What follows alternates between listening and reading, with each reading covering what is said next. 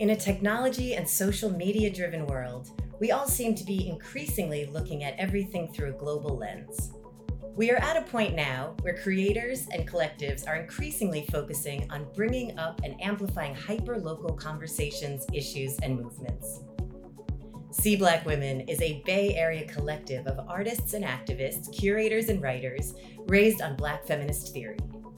Through art and theory, See Black Women are telling their own stories, as well as their community stories, in order to recognize and affirm the beauty, diversity, and complexity of Black women and their aesthetic traditions. See Black Women, hear Black women, trust Black women, love Black women, protect Black women, pay Black women. I hear your voice, deep in the water. With you, everything is worth a try. So tell me about the collective of See Black Women. How did it get started? How was it built? The process of all of it. Basically started with Angela and I's personal relationship and building out a way for us to see each other, learn each other, understand each other. And I came to Angela after uttering those words on a panel about a project where we could work on the campaign around how the San Francisco Arts Commission treated artist Lava Tama at the time. So it started out not as a collective, maybe not even actually a collective, but a project and a movement.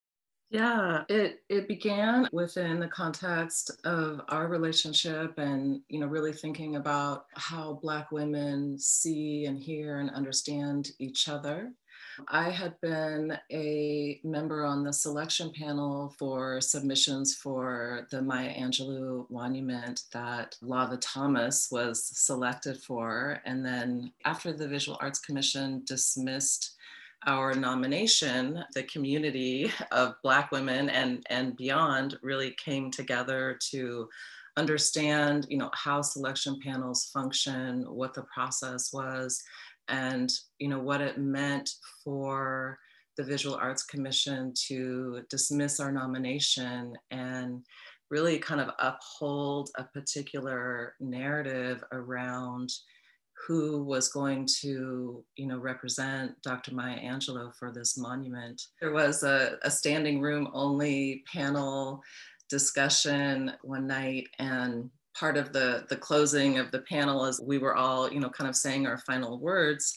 I said some words, what became the manifesto for See Black Women. And that kind of, was a moment to launch a particular idea that really, tapped into a sort of collective recognition of how Black women are so often invisibilized and undermined and not recognized for our work and for our contributions.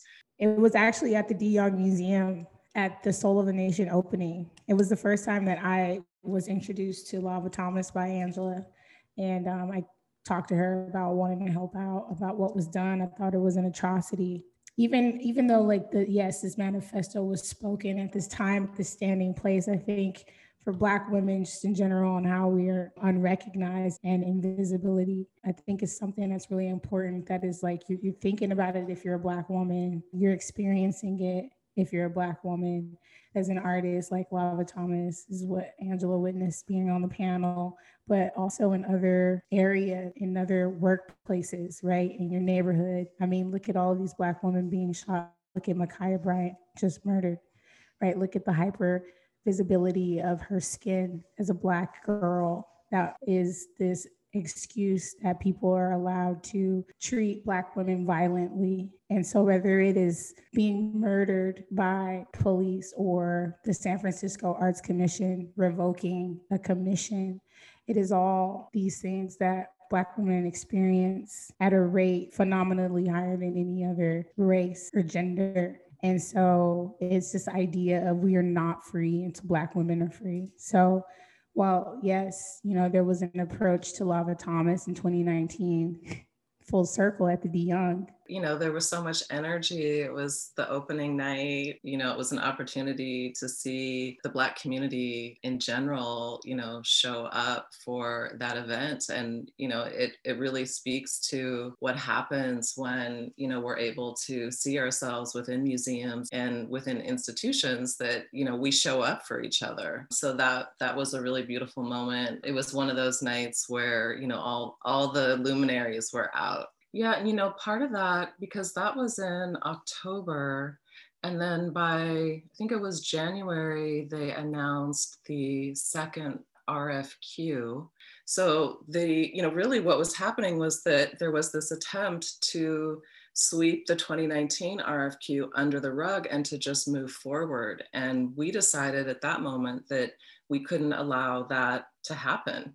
And, at that point, See Black Women was really just T and I, and, we kind of informally launched a boycott against the San Francisco Arts Commission, primarily through Instagram. And that was sort of the beginning of what became the bigger campaign, after calls for transparency and for conversation and dialogue so that we could understand what they were actually thinking and, wanting also to be heard, right? And there were a lot of questions in terms of what had actually happened. And, we weren't able to have any conversation with them. They weren't open to having any conversation with us.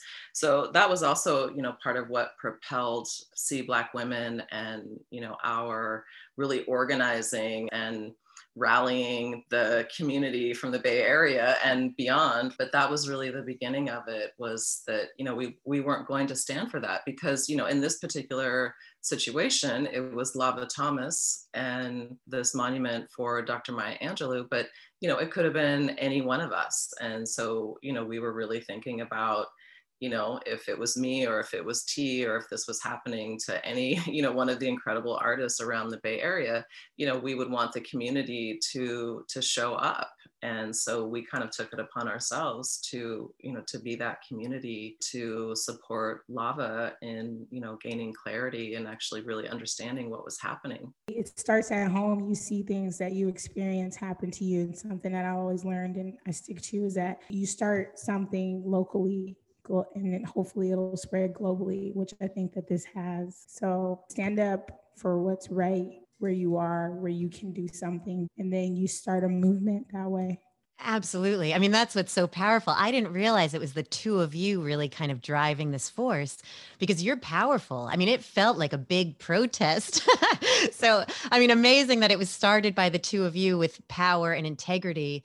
And I think you're right. I mean, these situations must be happening all the time if they so easily, so cavalier could have done that to Lava. So I think by forcing these conversations, you've changed culture because they're now thinking about their accountability, their integrity. I mean, this is such a game changer in terms of these institutions with power and privilege and how they connect and how they interact with artists. And you did that. So thank you. Well, we did that. And also the people here in Oakland and the Bay Area did that, because another thing I learned from my parents and reading and organizing is that you want the things that you do to spread to other people. You want people to feel like this is theirs. You want them to feel like this is their language. I don't think it is just us. I feel that it is everyone who feels empowered, and that's always the hope. 100%. And it's grown. I mean, you've proven that that's true. So where is the collective now? Who are the members? And because I know it's powerful and it's large. Angela and I brought on Dana King and Jamani Montague as co-founders. And we don't necessarily have members at the moment because we're still figuring out the structural foundational framework. Whoever wants to be a part of See Black Women should feel empowered to be a part, to take up, start a chapter, but it's something that we're working on. I couldn't love it more. I mean, I think it's so important and so powerful, because it's putting it on the ground, power to the people. These situations come up. Who is supporting these artists? Who is, fighting for the rights of artists? And it's you. So thank you. And it's a larger collective as well, but it's so important. That was really, the vision right from the beginning. And I have to give T credit for the idea that, that we could actually build a movement, and build something that was about uplifting Black women, about seeing Black women, something that was sustainable and growable, right? That it was never really just about, what we were doing with this initial campaign, but there was always this kind of bigger vision from the beginning. At that point, when T came to me with the idea of starting a campaign to support Lava, I was already exhausted. So, to me, and I remember exactly when she came to me with this idea, I was like, that sounds like a lot of work, like that's where I was coming from was, yeah, it's a great idea. And how are we going to do that? Slowly, kind of inch by inch, it started to grow. And then it really just took off. And there were a few, events that we did. I had some artist talks. Lava had an artist talk, in early 2020. And then in February of 2020, we kind of had a big launch at the Black Joy Parade in downtown Oakland. And that was a really beautiful moment where we really got the word out about what had happened and, what we were proposing, what we were trying to do. So that was a big exciting moment to really generate, community-wide education and understanding. But that was kind of the spark. And, the manifesto, I think, really caught on with people in terms of, what we were asking folks to do, that began with seeing us, right? Seeing us, hearing us, trusting us, loving us, protecting us, paying us, so it was really about then lifting up these values that went beyond. I think that was really the moment when See Black Women became, this sort of larger collective group that, we had started with this campaign, but then it just kind of grew and it took off from there. I love you both so much because I can imagine, all the things you do, teaching and art. You have a full schedule. When T comes and says, let's start a global movement, you said yes. And you did it. And you're doing it well. And you're creating a safe space for so many. It is just so needed and so important. So, the world is just grateful. On top of all you do as your plate runneth over, you're still maintaining this. It couldn't be more important. So maybe let's kind of backtrack and talk about the monuments coming down. But what are your thoughts on the monuments coming down last summer and what should replace it or what should not replace it? I find it really interesting, the need or the desire to save and preserve monuments. I think, when the community responds that a particular monument needs to come down, or when a monument is removed as a form of protest, that is really something to be listened to. I think, there's often then a rush to fill that space with something new without actually generating the kind of conversation and the inquiry that needs to happen as to why a particular monument might have been removed in the first place. So the rush to kind of jump over or skip over the historical structural racism, or the way that the victors, are the ones who tell history, right? Because that's a big part of it. Like our monuments, so many of the monuments in North America are dedicated to the victors, right? Whoever won the war, whoever had the most money to put up, to build a sculpture of themselves and to basically tell their version of history as they wrote it.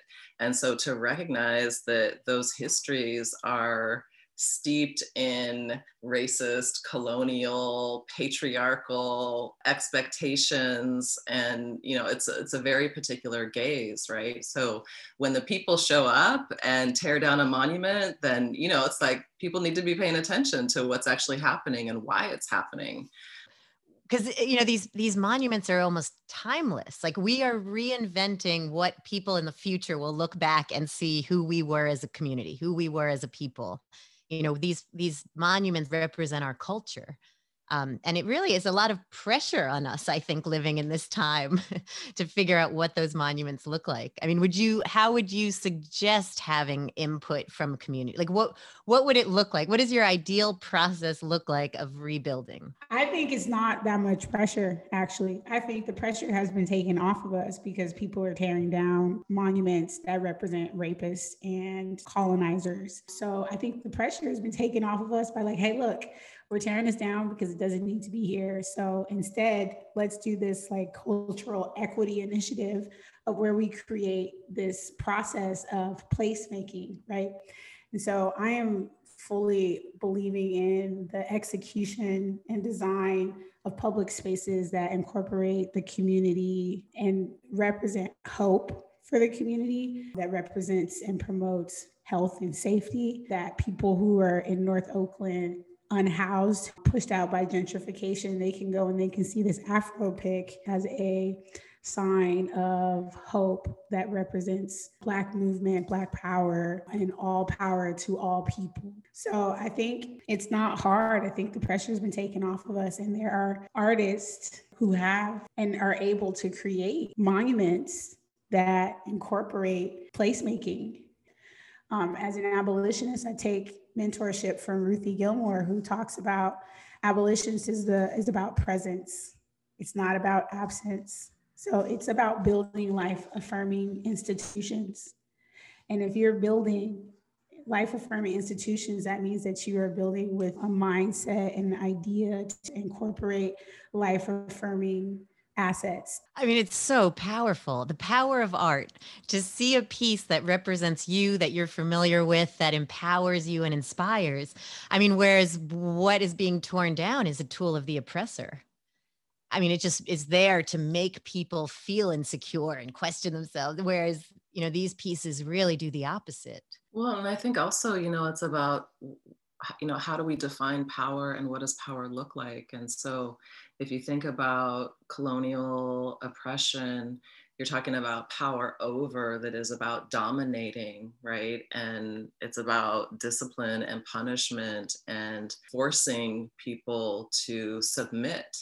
And so when you think about how Black women have, coming from a marginalized position, from an oppressed position, that, the kind of power that we are trying to generate is about empowering people, right? So how do we bring people in and co-create what it looks like to be powerful and to be empowered without diminishing someone else's power, that there's actually space and there's room for all of us to to be like these alive, living, breathing people who are fulfilling, we're all fulfilling our individual gifts and bringing our own resources to the table, and that there's space and there's room for everyone. So it's a really different way of thinking about what power is and what it looks like. And so beautifully said. I mean, absolutely. Get rid of any hierarchical, whatever nonsense, and the power of representation. I mean, when a young girl walks up to a monument and can see herself there and sees herself immortalized as a hero, I mean, that you can stand up taller, you have pride. I mean, it just is life-changing, life-affirming. I feel energized constantly by being in West Oakland and walking past my home, walking past Esther's Orbit Room on 7th Street. Every time I walk by the West Oakland BART station, I know what used to be there. My mother was a great documenter. So I have pictures of West Oakland before 1970, before all of this gentrification, and I saw what existed before. So I'm always just constantly energized by the actual land and the place that I'm in and the people who are still creating culture. And I think one thing that I've recently learned is that whenever Black people get together, which I see a lot happen still in West Oakland, we are creating culture, right? Like if you look at other cultures like Asian culture, Indian culture, African cultures, because they didn't have the severance of kinship from being taken from their homeland, they have a history of culture. And I noticed that what's so special about West Oakland is that I see Black people come together often. And when we're coming together, I never knew it, never had a name for it. But what I see happening is that we are creating culture that we didn't have. Well, and I would just add, that it's an active practice, so understanding cultural continuity and finding ways to restore and repair and reclaim lineage, that's, it's a lot of work. It's a lot of work for sure.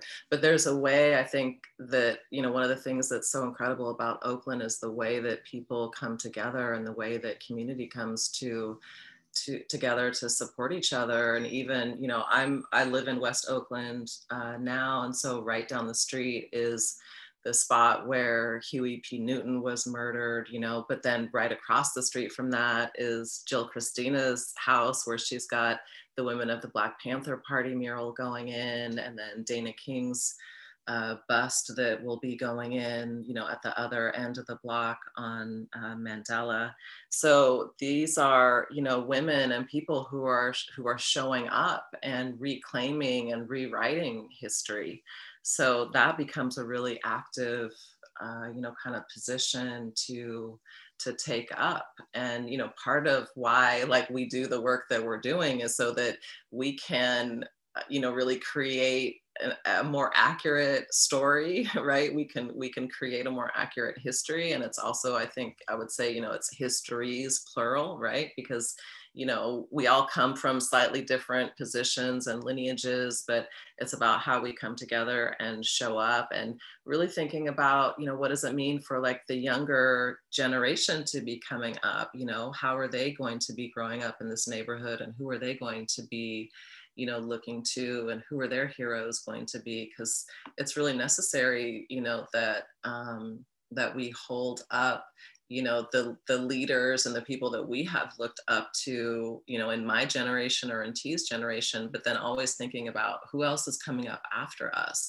I mean, I just keep thinking about this with the Black Panther Party and all of the work that they were doing in the 60s and the 70s, and how that, how we understand what the Black Panther Party was doing then is now so incredibly relevant, and finally getting some recognition for the work that they were trying to do, 40, 50 years ago.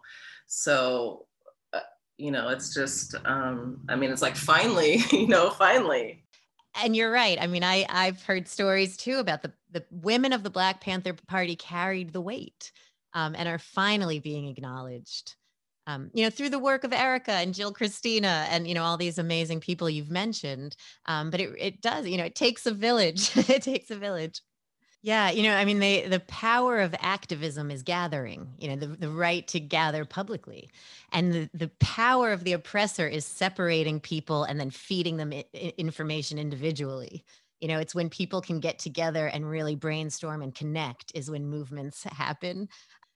In terms of art and activism, what is the role you see of art, or the power of art in terms of activists and language too? I mean, I think art is its own language. Yeah, I think, that's really one of the beautiful things that has come out of 2020 is that we really got to see how artists were showing up and building connections, I think more explicitly between art and activism. And so, so many, the conversation for a while was all about the pandemic was about taking a pause and, being at home, baking bread and stuff like that, which is all really beautiful and wonderful.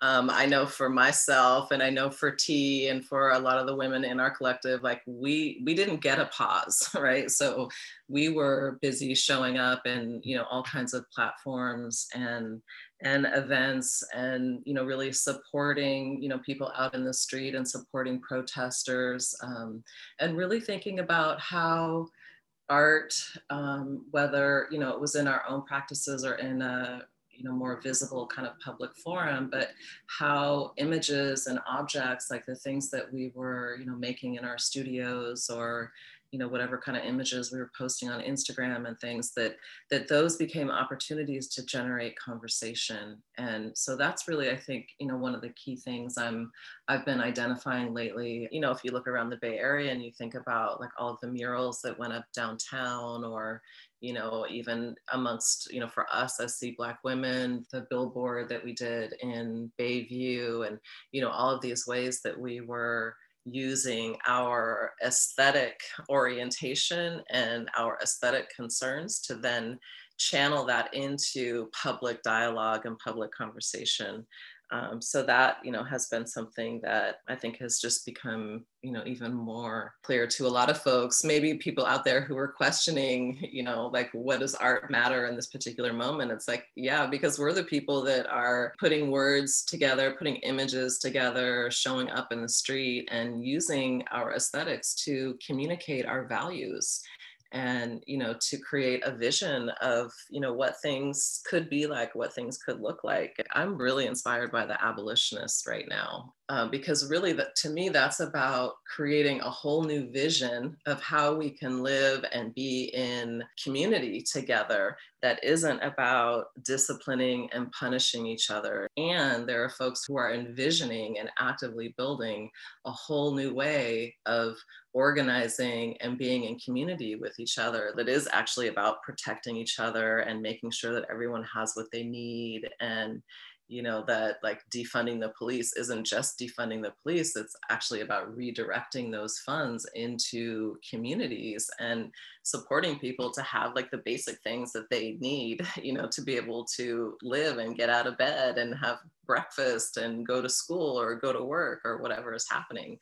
So I'm deeply inspired by the abolitionists right now. I did want to make a little bit of comment on that question about the purpose of art and how it relates to public art. I was thinking about the white gaze and the positions of white people as this perpetual main character of Black life and thought is something that we don't always get to see, which was the purpose of one of our Black reactions, right? Which is, if we had the opportunity to see ourselves in our own art, like, why would we ever need to see these other like art that does not have or consider or situate or place Black women, Black people, Black culture at the forefront? So the importance, I think, of art being done by Black people is that we are dissociating from that white gaze, and then we no longer have this idea that white people are the audience. So that's the importance for me as far as Black art by Black people, by Black women, which I think relates to the importance of public art being done by Black people. I have recently been finding my identity through neon bending, and I had the first show that I ever had. So I'm at this gallery in Berkeley, and there's this huge red neon sign, 8 feet wide, that says Breonna Taylor. And at night, it illuminates the entire block in Berkeley, right across from UC Berkeley. So I ended up getting these emails from the people at the gallery saying, oh, well, maybe we could turn off the light at night because it's pretty bright. It could be a fire hazard. And so I was thinking, no, it's not a fire hazard because these wires are grounded, and the premier place where I got the transformers have a built-in grounding. So it's double grounded. And I was thinking, actually, this coffee maker that you have downstairs is actually exuding more voltage than this whole sign, which is the amount of one light bulb. This experience of this piece representing this woman who was murdered in her home, and they were trying to turn off her light, and she's already dead. If you're not calling out the names of these people, how easy it is to forget them, of that work that needs to be done, and how easy it is to forget the ways in which she was murdered by police. But here it was, I internalized it and got so emotional, didn't even understand why, but that I was seeing that they were trying to turn off this light because it was bothering people walking by.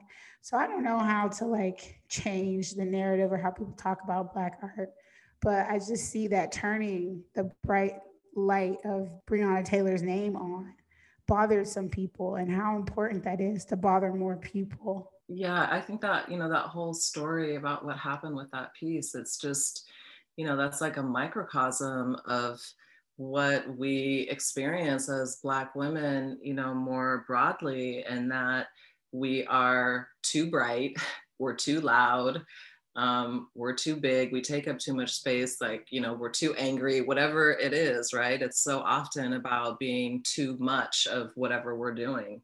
And, I think that looking at like, yeah, okay, well, so this bright red light is keeping you up at night. Like, yeah, okay. And so what happens? What happens when you're up at night and you actually have to contend with the murder of a Black woman in her own home, in her own bed while she's sleeping?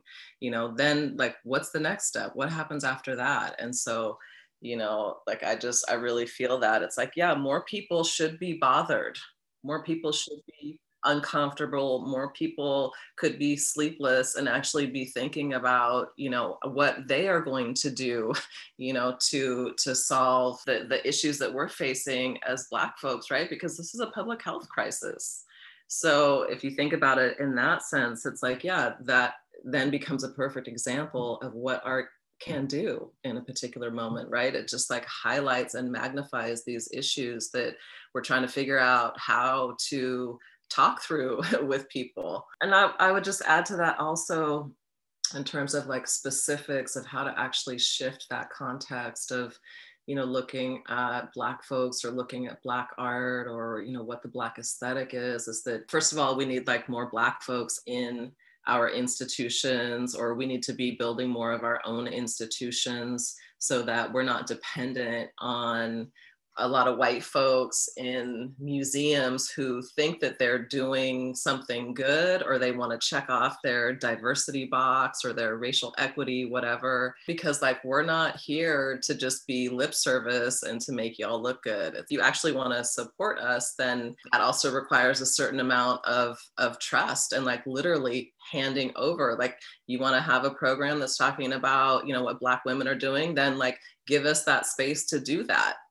We don't need it to be, done in some particular way to suit your audience or to make your people feel good about their whiteness or whatever it might be. If you want us to show up and like do the work, then like, actually let us do that. And we don't need for it to be like all polished and manipulated into something else. And that's part of it too, which I think sometimes, folks out there, non-Black people who are curating work by Black artists or writing about work by Black artists, but it's so often like getting polished and manipulated to then perpetuate a particular way of looking at Black folks, as opposed to just allowing us to speak for ourselves. Last year, there were quite a few interviews and, stories that I contributed to in terms of publicity that we were receiving around the Maya Angelou monument. And I don't think I was ever actually quoted correctly, and had to literally like fight over, that's actually not what I said. And here's what I said, because I wrote it down and I emailed it to you so that we wouldn't be in this situation, So that's, I think also at the core is that a lot of people don't really want to give up some of that power, give up some of that control over what it all looks like in the end. My last question is just about the future. Where are we going? What projects do you have in the work? What can we get excited about? What can we look forward to? The future is full of Black women creating, making space as we do. And I think this movement is going to take over everything. See Black women, hear Black women, trust Black women, love Black women, protect Black women, pay Black women. I hear your voice, deep in the water. With you, everything is worth a try. Collectives like See Black Women are pivotal in connecting communities and creating culture together. It has been such a humbling learning experience to be in conversation with all of these amazing artists, organizers, and thought leaders. Thank you to See Black Women for sharing their process and their insight with us. We are grateful for all of the important work that you do. Join me next Monday as I speak with artist Lava Thomas about the transformative power of art and storytelling. I'm Francesca D'Alessio, and I oversee public programs initiatives here at the Fine Arts Museums of San Francisco, and I'm your host for this series. Please visit our website, deyoung.famsf.org/programs/local voices to find transcripts for this episode, and to be sure to subscribe to the museum's email newsletters to learn all about what's going on here at the De Young.